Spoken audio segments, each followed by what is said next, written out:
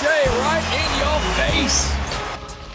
Welcome back to the Fadeaway Podcast, episode number 29. I'm your boy Fatty. I got my boy Zaid here virtually with me.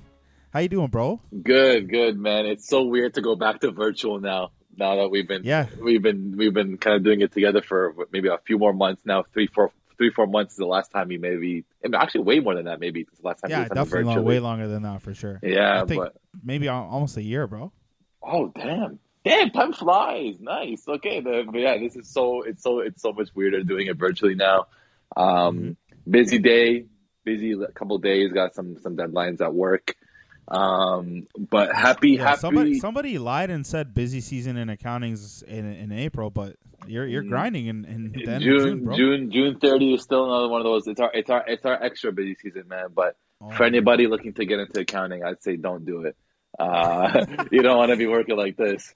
Bro, I hire for this. Exactly. You guys should definitely do it. You guys should definitely do it. Yeah. You're two different perspectives. Two totally different perspectives. I work in it, and you hire for it. So two totally different views.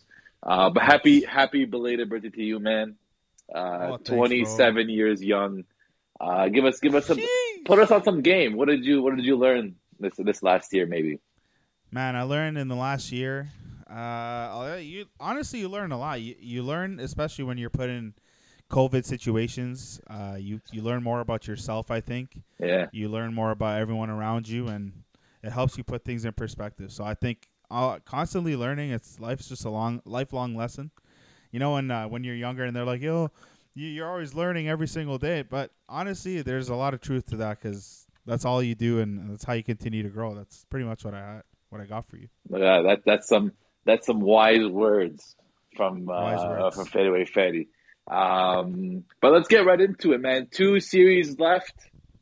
As we're in the Eastern. Boy, have they been crazy. They've been crazy. The Eastern Conference and the Western Conference Finals have been. They've been a whirlwind. Honestly, a lot of back and forth. Very competitive.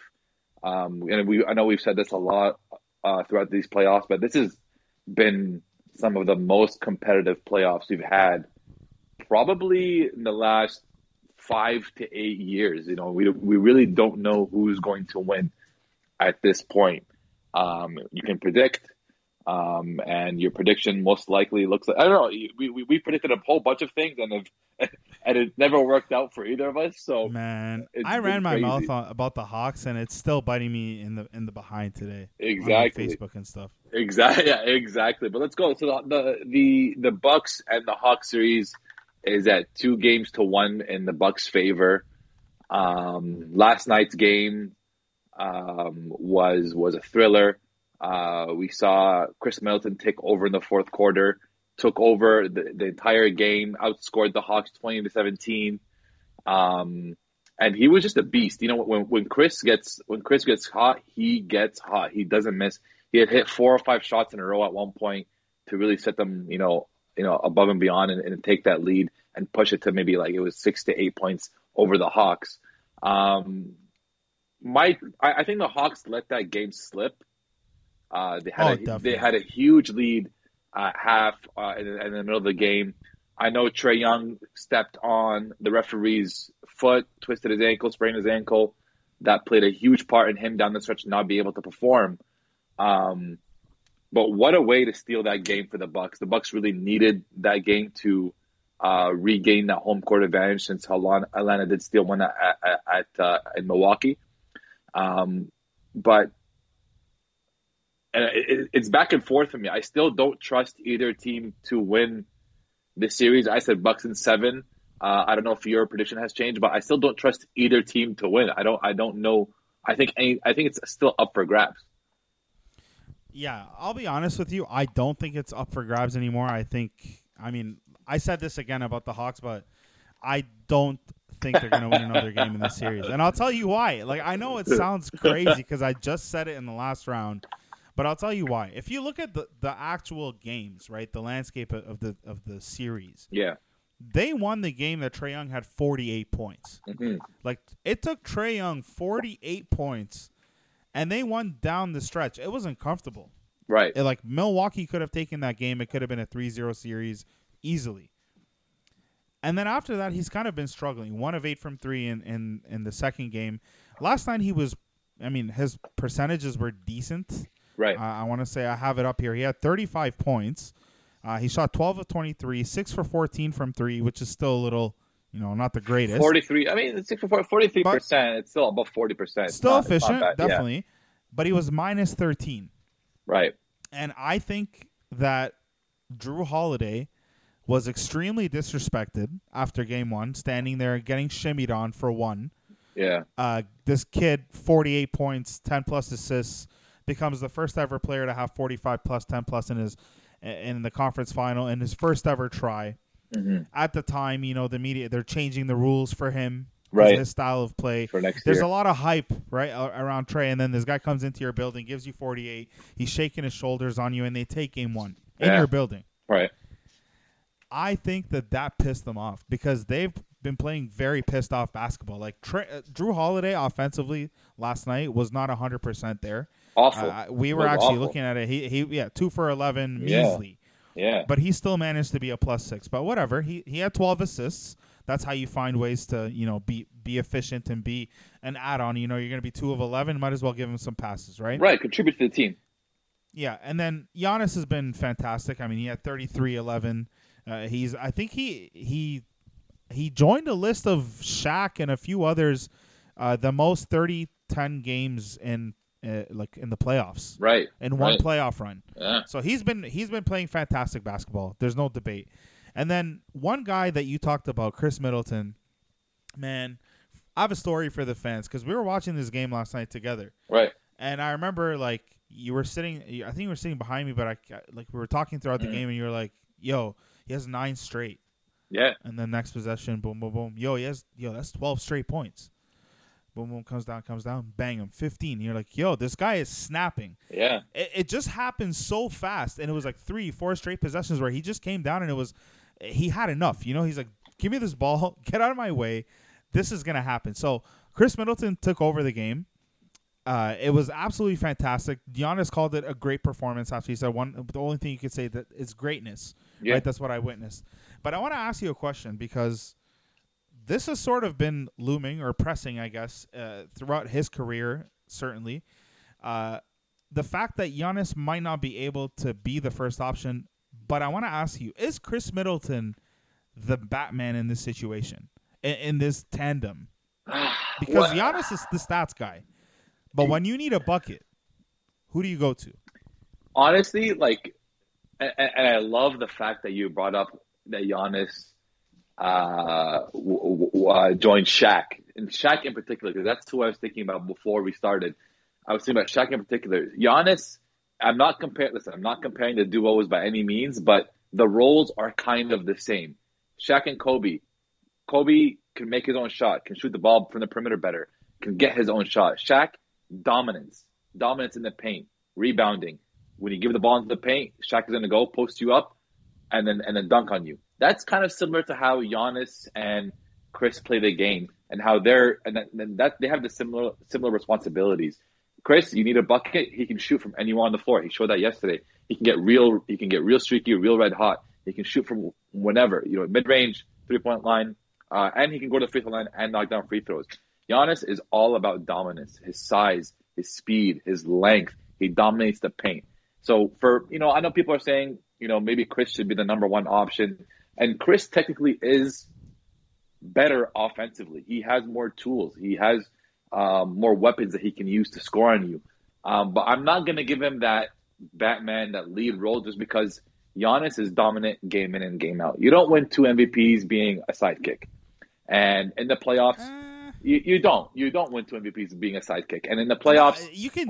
Yeah, I know. You can't. It's such a unique situation. It's such a unique situation because he can't make free throws and he can't make a shot down the stretch. Exactly. So it's like, how are you the number 1 option? Exactly. It's so unique, and that just speaks to how dominant he can be just physically. That's his game. His game is just physical dominance, getting to the basket and being able to, reach over you, being able to dunk over you. Just his strength and his length is incredible, right? So I kind of like to compare it to Shaq and Kobe because, down the stretch, Shaq couldn't hit free throws. Down the stretch, Shaq couldn't create a shot for himself, really, like a 3-point shot or a mid-range shot. It was all just give me the ball, I'm going to dunk it. That was his game, right? So that's why I compare it to. And Shaq still won the Finals MVPs. Shaq was still the Batman. Shaq was still the main guy, right? So it's kind of similar in that sense. So Khris has been great. The Bucks need this from Khris in order for them to win, in order for them to have a chance at winning the championship. But you can't win 2 MVPs being a sidekick, and that's what I'm going to default to. And Khris during the season doesn't. He does this, but not to this degree. Obviously, everything elevates in the playoffs, but Giannis dominates game in and game out. And when you're leading your team, dominating other teams game in and game out, it's hard to say you're the Robin or that you're not the number one guy. But so I do like that Coach Bud went to Khris at the end of the game. I think that was. I'm not sure if that was an adjustment or it was just feeding the hot hand. Feeding the hot hand, exactly. But I do like that they went to Khris in that instance because that's what they need to do. Giannis is not going to, win them a game in that same fashion. Yeah, absolutely. And I want to read you an interesting Khris Middleton stat. Yeah. So his stat line was 38, 11, 7 assists, 6 3-pointers made, 15 to 26. Very good night. Mm-hmm. This is the second time ever a Bucks player had a 30-10, 5 and 5-3 playoff game. Very specific. It has to be. But the first time was also Khris Middleton. So that's an interesting feat. Nice. Okay. He's done this before. And that's kind of my thing with Middleton is I don't think that Khris Middleton is a Batman, but I also don't think that Giannis is a Batman. I just don't think Khris Middleton is Giannis's Batman because Khris Middleton is as streaky as they come, in my opinion. Yeah. He can have duds and I think he had a dud in this series. He can come out and give you a 3 of 15 night like it's nobody's business. And unfortunately, Giannis can't afford to do that. Giannis is giving you 30 every night, usually a very efficient 30. One beef I want to pick with him is he's averaging 29 points this series. Yeah. He's shooting I want to say 63% from twos, okay? 63% from twos. He's still taking the threes. 18% from three. He's still taking the threes. 18.5. 18.5% from three. He's shooting 4 threes a game. Why are you shooting 4 threes a game? And one game he took 8 of them. It's you need to stop. That's the only thing I think he needs to get more disciplined in that regard. Yeah. But man, I honestly, when they're clicking like they are last game, I don't know who can beat them in the NBA that's left. Phoenix is a really good team defensively. I don't know what's going to happen. It's going to be very interesting to say the least. Yeah. But I want to switch it over to the Atlanta side because I had a bit of an argument today on a Facebook group about Trae Young. Okay, so I've been pegged a Trae Young hater. I don't know why. Really? I don't know why at all. But you know why they think so? Is because somebody made a post after Luka Doncic got out and said Trae Young advanced, therefore he's better than Luka Doncic.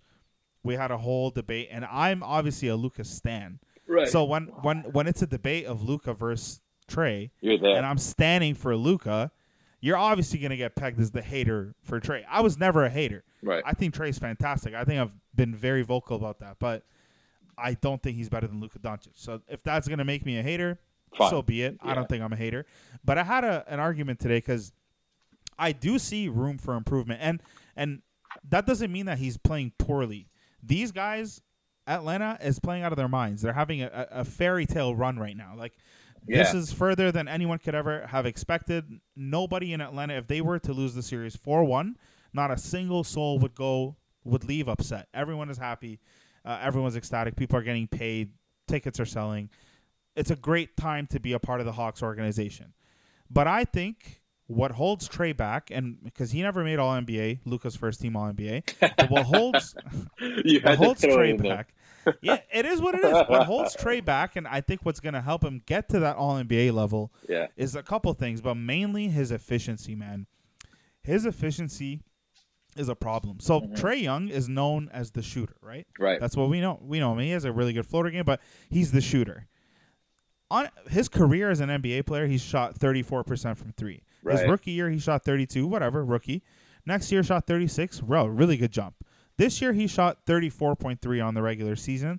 That has dipped in the playoffs to a 32.6% off of 9 attempts. So he's taking almost 10 threes a game, converting at 32.5%. I think that is a problem. He needs to definitely become more efficient, take smarter shots, or in lieu of those crazy shots that cause you to go 3 for 9, maybe dish it out a little bit. Because last night he had the 4 assists to the 3 turnover. Like, you got to get your teammates better. His assist numbers are great. I don't think that's a problem. But for me, man, his efficiency has got to get better. If you're holding the ball as much as he is, and you have options on that team, they have like 6 or 7 guys that average in double-figure points. Like, do you see where I'm coming from here? Is this a thing, or am I overreacting? Am I a hater? No. I don't. I wouldn't say you're a hater, but I think you're absolutely right with the efficiency standpoint. He never has really shot efficiently from the field, from 3. Or even he's had some games in the playoffs where he hasn't shot efficiently from the field, and you look at it, and he's still winning games. And you scratch your head, like, how the hell is he still winning games, even though he's shooting so poorly from the field? And so one of the biggest thing is him improving his efficiency. I love that we've dubbed him a 3-point shooter, but he doesn't shoot that well from 3-pointer from 3-point line.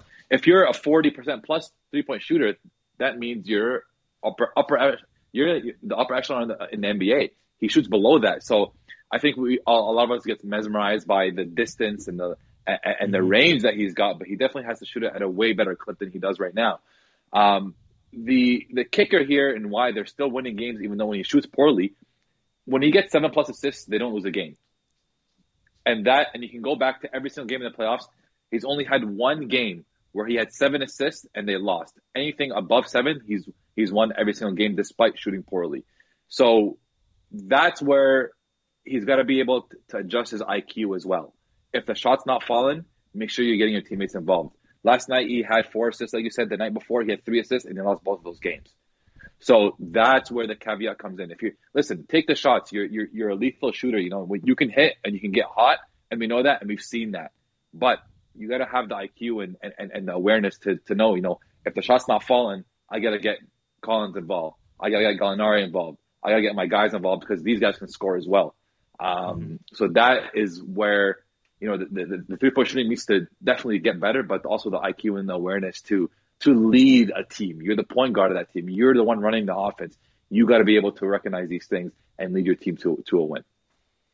Another interesting thing I saw here, and I'm on StatsMuse. I love this website. StatsMuse jokes. They have a lot of cool things on here, but you know, a big trade, like one of the bigger trades I'd say in this season for Atlanta was getting rid of Rondo and bringing in Lou Williams, right? And we talked about, and rightfully so, playoff Rondo, the name. He earned it. He showed every year. He just won a chip last year, playing a very key role on the team. So he's definitely earned that role. But this year it's been a bit of a twist. Like, he's not been really that hot. I think he's actually been benched now for the Clippers. But this interesting stat, Lou Williams this playoffs is a +11. Rajon Rondo's a -27. Wow. So huge move for the Hawks to bring in Lou Will, and I think they built a great team around him. So that that should be it should be an interesting series for sure.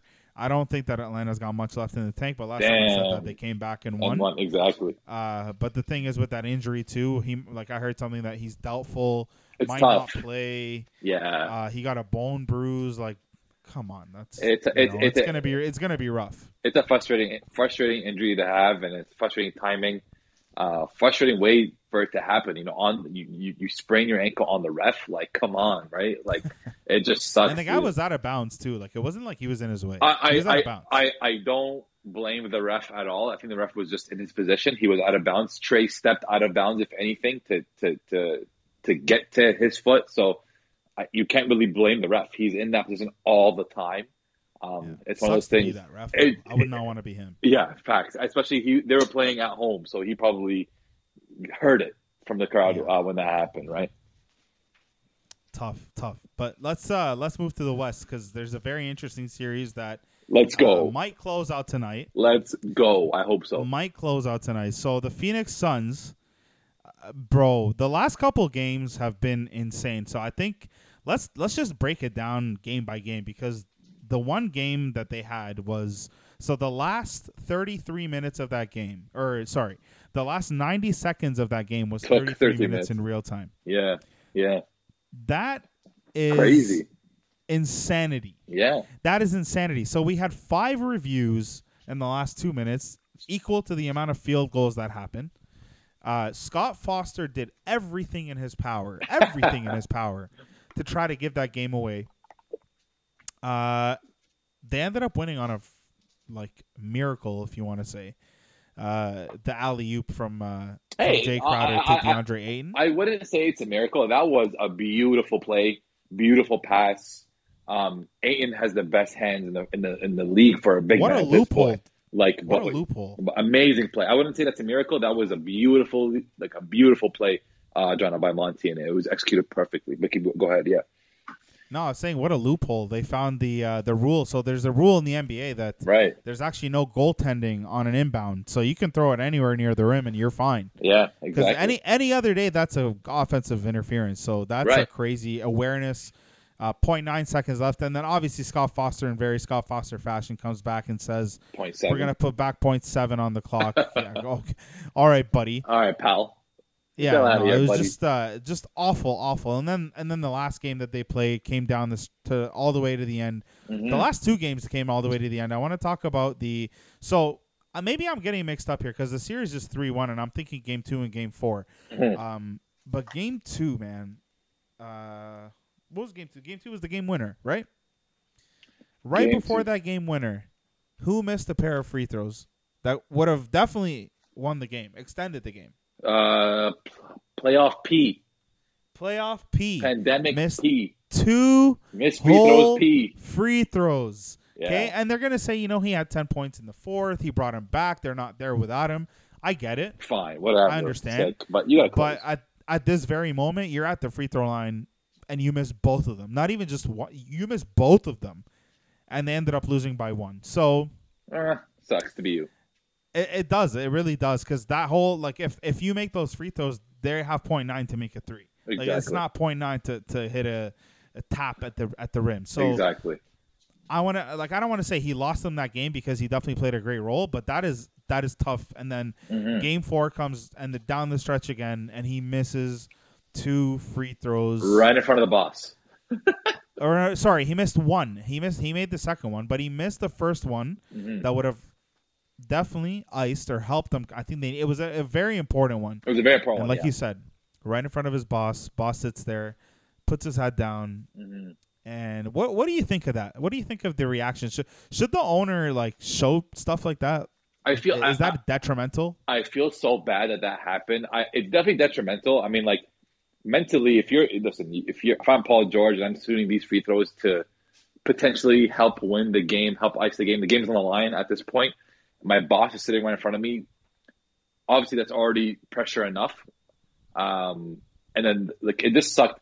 I think emotions took over in that moment. I understand why Steve Ballmer hung his head. It sucked. He knew that was a big free throw. I don't think he meant it in any ill way to Paul George. It just sucked in that moment that he missed that free throw. But that's 2 games. That's 2 games in the series where the Clippers could have had it, and Paul George couldn't deliver. And as good as he's been this playoffs, you do get docked points for not being able to deliver down the stretch. It's a very important. It's something very important to have as a player, as a star player, as a superstar player for your team. As great as he's been, he just hasn't been able to close out those games. And this series would be wildly different with Kawhi Leonard, because we've seen the Clippers be able to claw back and keep the games close. So I think they're overachieving at this point, and how they're playing and how close they've been able to stay with the Suns. So it just sucks. And you know what? As Paul does deserve some flowers. I think he's improved a lot, and I think he's shut up a lot of people from last year. But at the same time, if you can't close, then why are you doing all this? Why are you even here at that point? You know what I mean? So the man averages in this playoff run 26.5, 9.5 rebounds, 5.5 assists. There's no doubt he's killing it. 34% from the 3, could be better. Could be better. But what do you say to people that are saying, is it time to stop the PG slander? Because he's been slandered. He's been, Oh the yeah, last couple of years, and rightfully so. I mean, if you're one of the best players and you don't show out, like the year you come third in MVP voting, you lose in the first round, you're yeah. gonna get some sort of flack, right? And you get a game winner hit in your face, like you were talking trash all year, all series. Sorry. And then last year he averaged 20 points a game in the playoff run. Like, you can't do that. You're Paul George. So he definitely deserved it. But what do you say to people that say, yeah, we should definitely stop the slander at this point. He's played a pretty good playoff run. I definitely agree with that. Honestly, I think he's had a great playoff run. He's turned it around from last year. Considering he's been able to lead a team with no other star, really, it's just him. Hey man, don't disrespect Reggie Jackson. Hey, listen, I would be the last one to disrespect Reggie Jackson, but at the same time, we know he's not a star. He's been able to play like one, which is great. But playing alongside no other stars is definitely tough, and PG has had to carry a lot of the weight. He has had other guys contribute, but definitely time to stop the PG slander. At this point, the only thing I can knock him for is just not being able to close out games, because the Clippers could be up 3-1 in the series, in my opinion, and they should be if it's not for those free throws. So I'm with that. Give PG his flowers for this playoff run. I think he did a hell of a job. He's just got to work on those free throws. That's just my opinion on that one. So Reggie Jackson's averaging 50, 40, 88. That's the goal.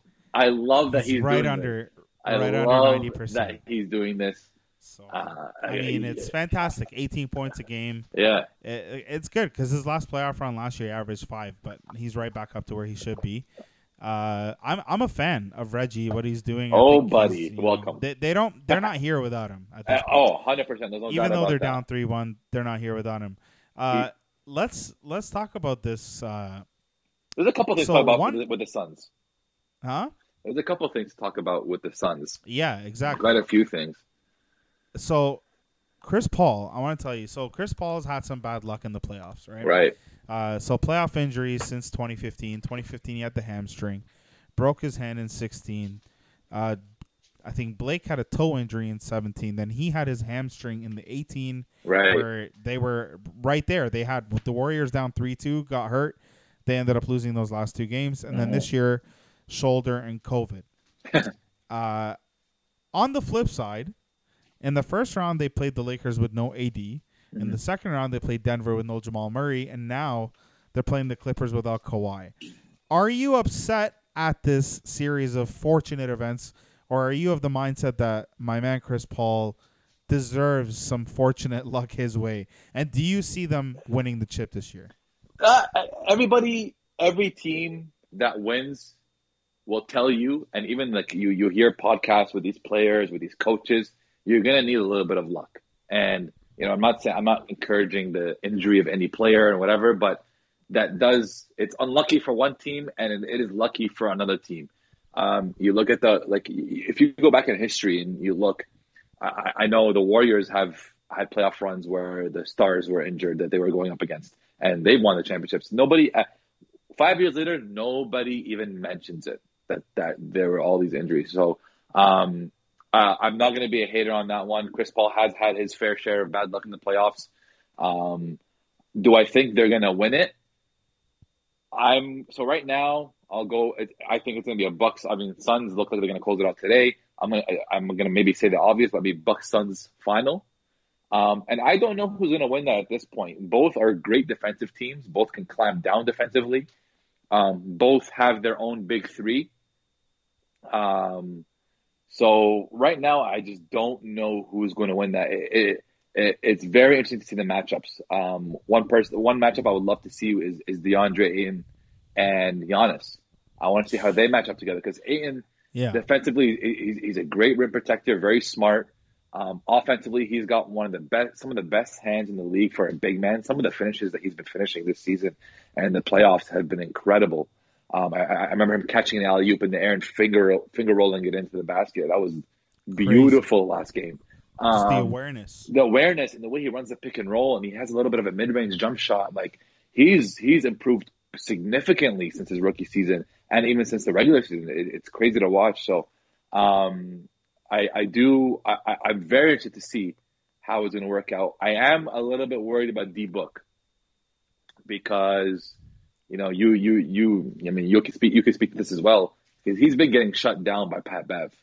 And it's kind of concerning. As and much, annoying. It's annoying as much as we hate it, and as much as we don't like Pat Bev, and everybody knows that he's been doing his job on D Book, and so I going to the next round, I'm like, Drew Holiday is a great defender, maybe not as annoying and as pesky as Pat Bev, but Drew's a very good defender, and is he going to give?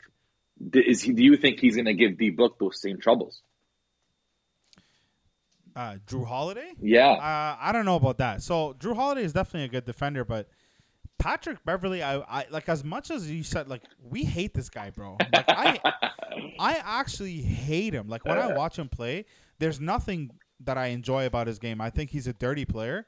I think he has masqueraded hustle with literally fouling and mauling players like, he commits so many fouls that don't get called now because he's just been dubbed the annoying defender. Yeah. Like, it's absurd. Yeah. I don't like him.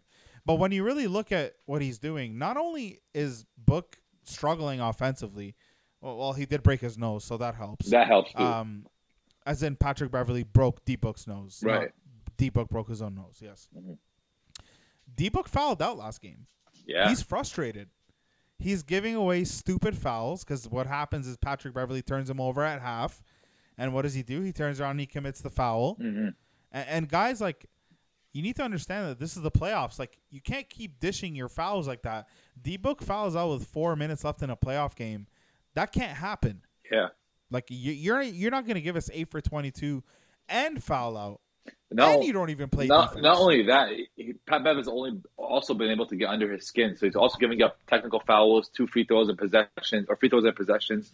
In critical times, like those technical fouls, they swing momentum. Like there's an importance to that. So it's been concerning on D Book's part that he hasn't been able to stay composed. He hasn't been able to play smart. He hasn't been able to play within himself. So Pat Bev is very clear. Him and Paul George hate each other. I love that though. I love that. That's great. That's just great for entertainment.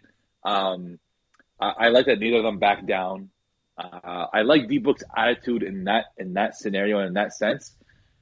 I just think when it comes to Pat Bev, just ignore the dude. Pat Bev is doing that literally to get you a technical foul. He's doing that literally to get you fouled out of the game.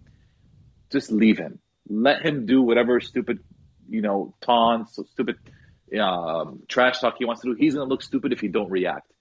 When D Book does react, that's when D Book looks stupid because he always gets, booked by the refs. And he's the one that gets in trouble. Exactly, no pun intended. I don't want to say it, but I had no other word. But he's the one who gets the consequences in the end. So if I'm D Book, kind of like recenter yourself a little bit. I know the mask sucks, but play within yourself. Don't let your emotions take over, especially when Pat Bev is trying to egg you on. Yeah. So I wanna take a look at the last 3 games for D Book. So first things first, we didn't even discuss that game 2. Cameron Payne, 29 points, 9 assists, 12 of 24 from the field, 50%. Career game, won them that game. I love that. They ended up winning by 1, and they don't win without his 29. Yeah. Shout out to Campaign because when he got hurt in game 3, they ended up losing that game. They missed game him. 4. They missed him, which is crazy. I think game 3. Yeah, he got hurt in game 3. Yeah. So let's take a look. So game 2, because game 1, Book killed it. He had 40. Yeah, he right, and everyone knows he's the next Kobe Bryant. We came on here and said he's the next Kobe Bryant. Yeah. We look like idiots because the next 3 games, the other game, game 2, 41 minutes, 5 for 16. So he only took 16 shots, made 5 of them. That's not a good percentage at all. Yeah. For 20 points. And then in game 4, game 3. Yeah, game 3. He had 15 points, minus 15, shot 5 for 21. Damn. 5 for 21. And then game 4, 8 for 22, 25 points. Still managed a +5. They're winning those games, but they have a great team. They play very good team defense. They have a great big man. DeAndre Ayton gave them 22 rebounds. Last game, he had 9 offensive. Incredible. And that's 9 extra possessions. He's been incredible all series. One little shout out I want to just squeeze in there. Zubac has also been great on the other end. He's been fantastic. I really like the way he's been playing. Not much expected from him, especially in the matchup against Ayton. But they've both been great, and it's both. I think it's a good thing for centers, and it's a good thing for big men. To show that they can still have an impact on winning games and winning playoff games. So Zubac in game 2 had a double-double, 14 and 11, 4 offensive rebounds. Mm-hmm. And then he had 15 and 16 with 6 offensive rebounds. Wow. And then he had 13 and 14 with 7 offensive rebounds. So he's been giving them double-doubles every single game. He's been getting them 6 to 8 extra possessions per game. He's been playing fantastic. The unfortunate part is the guy he's playing against is playing better than him. Exactly. Yeah. Because even on a night where he had 7 offensive rebounds, DeAndre had 9. The night this guy had 14 total, DeAndre had 22. Yeah. Right? So no matter what you do, you're not going to win this battle. He's just a better player, in my opinion, and that's just where it's at right now. But D-Book looks figured out by Patrick Beverley, and as much as I hate him with a burning passion, he's doing his job. He's making his money, and he's getting under the dude's skin, man. It's so clear. It's so clear. Yeah, and it's going to be very important. I at the end of the last game, CP3 was getting interviewed, and they mentioned the 3-1 lead, and he didn't want to talk about it. He's like, "No, I'm not talking about this stuff. Let's just get the job done, and let's go to the next round." I don't have a good history. Exactly. So a good experience. I do want to talk about CP in a bit. Despite them winning, a lot of times when they're struggling, I find that it's obviously D-Book has had his struggles offensively. But it's also CP being so ball dominant and kind of almost like tunnel vision, which I've never really seen from CP before. I see him, just worrying about his own shot, worrying about getting his own shot, worrying about getting to the lane and driving and taking a contested mid-range jumper or a contested layup. CP is usually really good at getting his team involved, and I think that's what they're going to need in order to win the game today, especially if D-Book is struggling.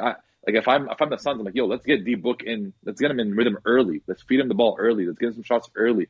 And in the last few games, I've noticed D-Book hasn't taken a shot until, 5 shots have been taken already by the Suns. So if I'm CP, listen, 3-1 lead, close it out, get your guys involved, then get yours, get Ayton involved in the pick and roll. I can guarantee you the first play of the game is going to be an Ayton CP pick and roll, dish or alley-oop dunk.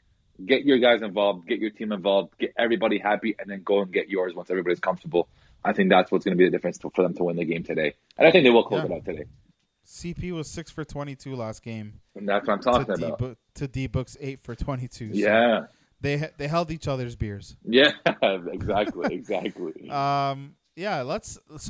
in the NBA sphere, I don't know. Did you have anything else to say for the Phoenix series? With no, anything to add? Suns close it out today. Hopefully they win in 5 and they make it to the finals. There is one thing we need to talk about. There's been reports that Kawhi Leonard's unhappy with the Clippers medical staff. So now this is very interesting because if you remember, listeners, he left San Antonio begrudgingly. They traded him because he didn't want to play because he had the quad injury. His doctor said, you're not ready to go. Team doctor, which is a different entity, team doctor says, you are ready to go. Yeah. And in his defense, there's been a lot of issues with team doctors because they're obviously employed by the team. So it's in their best interest to clear you to play because that's what the team wants, right? And we saw that with KD. We seen it with James Harden somehow got cleared to play. Yeah. And then the one AD in the first round of this series got cleared to play, then didn't even last 3 minutes. Right. But thanks, Doc. I was ready to go, I guess. But now it comes back, and he was happy in Toronto, obviously, because why not? Because why not? Why wouldn't you be happy? And then he leaves to the Clippers, has an injury now, and lo and behold, Kawhi Leonard is upset with the Clippers medical staff. So what do you make of this? Is this the Spurs 2.0? Does he hold down and leave? Do they figure it out? Are they done with this? Because at this point, they're letting this dude walk all over them, and they're a second round exit this year. They might not even make the finals. What do you think? I think the Clippers have a huge advantage as being in LA. And I think it's very easy. I think Steve Ballmer will be the type of guy to do anything he can to keep Kawhi. If that's hire whichever team doctor that he wants, he'll do it. But like it's at this point it's like, okay, I get it. The Spurs maybe didn't do the right thing, but now it's like, okay, everywhere you go, you're gonna have a team doctor issue or a team an issue with the team. Like you had it all in Toronto, bro. So I cannot feel bad for Kawhi anymore, or I never really did. But you had it all in Toronto.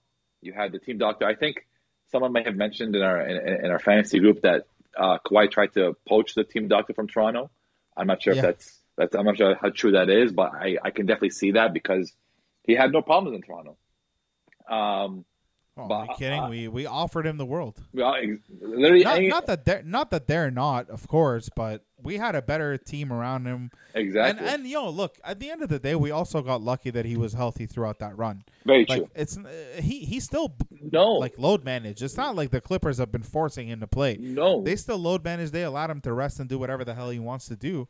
But we were just fortunate that he never got hurt because who knows what would happen. I'm going to disagree with you a little bit because we saw him hobbling in the Milwaukee series.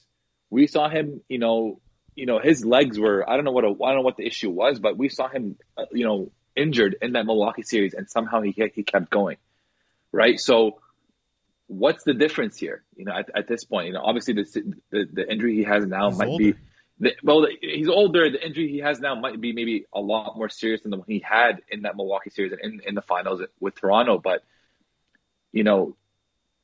he did have an injury with Toronto, and Toronto clearly took care of him or did whatever they could do to make it accommodating for him. I hope now he's kicking himself in the back saying, I should have just stayed in Toronto. We would have played in Tampa Bay. Nice sun there, too. It would have been nice. But at this point, I can't feel sorry for you, bro. Like, you had it all. So it is what it is. I'm sure. I'm sure Steve Ballmer will fire the trainers and the medical staff and get him new ones. But what else can you do at this point? On the flip side of your perspective, I think that it's good to note that with Kawhi specifically, like everything is there for him. Like it's all built there for him, and he's not gonna ever like we said he was hobbling with Toronto like. Two things there. I don't think that he's ever going to force himself to play if he's not 100%. Mm-hmm. And secondly, a factor to consider is he was heading into free agency a year after missing a lot of time with injury. So there's that incentive in the back of his mind. He has to play. Maybe not, but there is the incentive in the back of your mind that I have to play at least just to finish this run so I can – he's going to get his contract, but it was just – who knows, right? And maybe he wants to spite San Antonio and win the championship. Who knows? Yeah. Like he looks like he doesn't feel anything, but he might. I don't know. That's just a couple of things to consider. You're never gonna really know anything about Kawhi. Yeah. One thing I think you and I both hate absolutely is the fact that he's in the building but not sitting with the team. I think that's absolutely whack. Horrible. Like you are just. Like you are not a leader at all. In fact, like you were just a bad teammate at this point. I don't know. To be honest with you, you're a bad teammate. I don't know how Clippers media reacts to that, but that wouldn't fly in Toronto. Like you would get torched if you were in Toronto doing that. It's awful. If it was anybody but Kawhi, they'd get torched. Like think about that, man. Like you're the best player on this team. Yeah. And you don't even. First of all, you're not even going to travel with your team. Okay, maybe I'll give you that. Maybe if whatever. You want. But I still think you should travel with it's the playoffs. It's the conference finals. Right. And then you're there and you're not even going to sit on the bench. Like Chris Paul would have killed to be on the bench when he was at least quarantining. Like, hey, you're not going to let me play? At least let me sit on the bench. Bro, you got Jamal Murray with a torn ACL sitting on the bench and cheering his guys on. I hated that, and I think it's a perfect way to really depict what Kawhi is like as a person because I think he's just incredibly self-centered, selfish guy, but some people try to call it family oriented, but I don't want to hate too much on the guy because he brought us a chip. Yeah. And there's no debate there. But one thing I want to talk about around the league before we wrap up the epi. Yeah. There are some rumors, bro. We're back at this, aren't we? Eh? We're back. Did we get a chance to talk about the 4th overall pick yet? We didn't, though. We didn't. Let's talk about that too. But we're back at this. We talked about this at trade deadline, if you remember. Of course I remember. Yeah, I brought it up and everyone laughed me out the room. Yeah. So and now they're like, oh, let's do it. So first things first, the Raptors in the lottery somehow finessed the 4th overall pick. Amazing. In a very stacked draft. And I think what you can get with 4 can change your franchise. So here's to drafting a cornerstone. And, let's hope so. Hopefully they come out.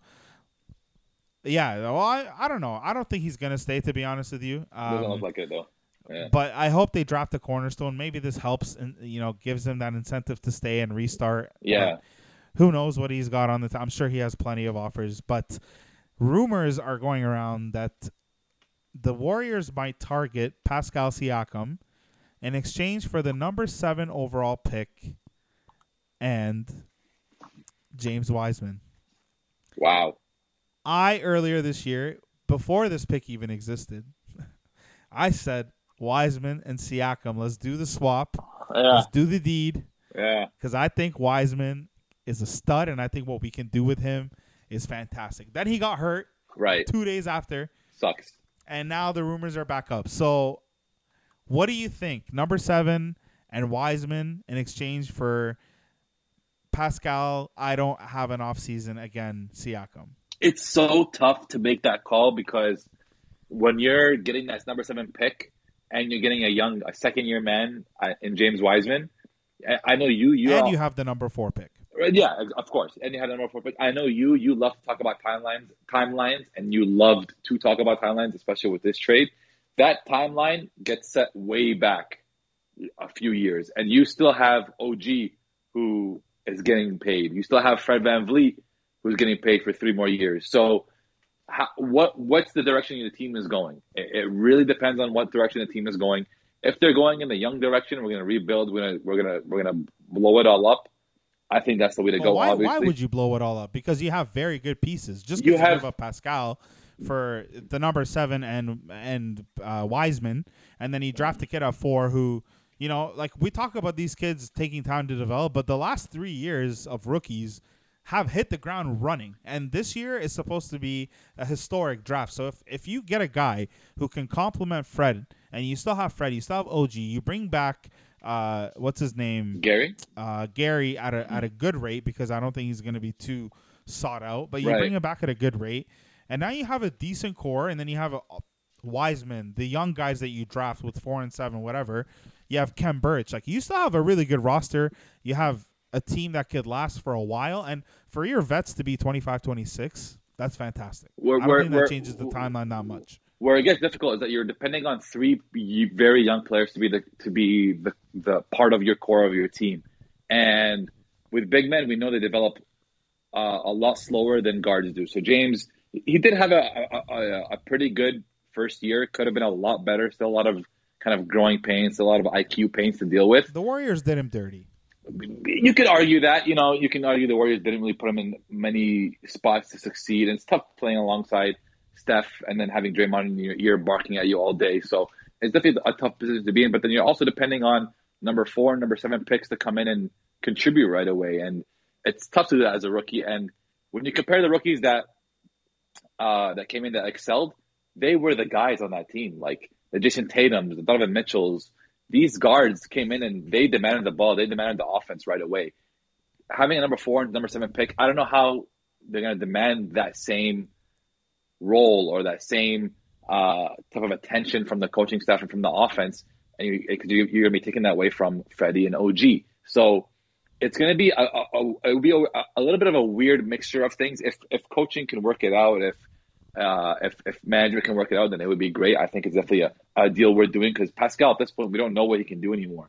Especially with the shoulder surgeries, we don't know if he can be the star player that we all hoped him to be. Another thing to consider is you still have Freddie and OG on payroll, but then you have 3 young guys that you're going to have to pay in 2 or 3 years. James Wiseman has 2 more years before he's up for extension, and then the 2 young guys you pick at 4 and 7. They also get extended in 3 years. So you might have one of those Jaylen Brown, Jason Tatum situations where who do you extend? T-Mac They extended both. They extended both, but they didn't have Fred VanVleet. They didn't have OG still on the roster. By then they'll be done, bro. So, in a couple of Fred VanVleet's got 2 years, 3 years? 3 years left. OG, I think 3 years left. 3. It'll work out with, and then you get rid of. I guess you get rid of OG and you get rid of Freddie as well. It could work out. It just depends on the direction. Well, you don't get rid of them, but in 3 they come off the books as a max. Who knows what their value is at that point? Either you bring them back reduced rate, or the young guys are absolutely crazy that you don't even care and you re-sign them. I don't know. I'm saying it's worth consideration because at this point I don't have much faith left in Pascal.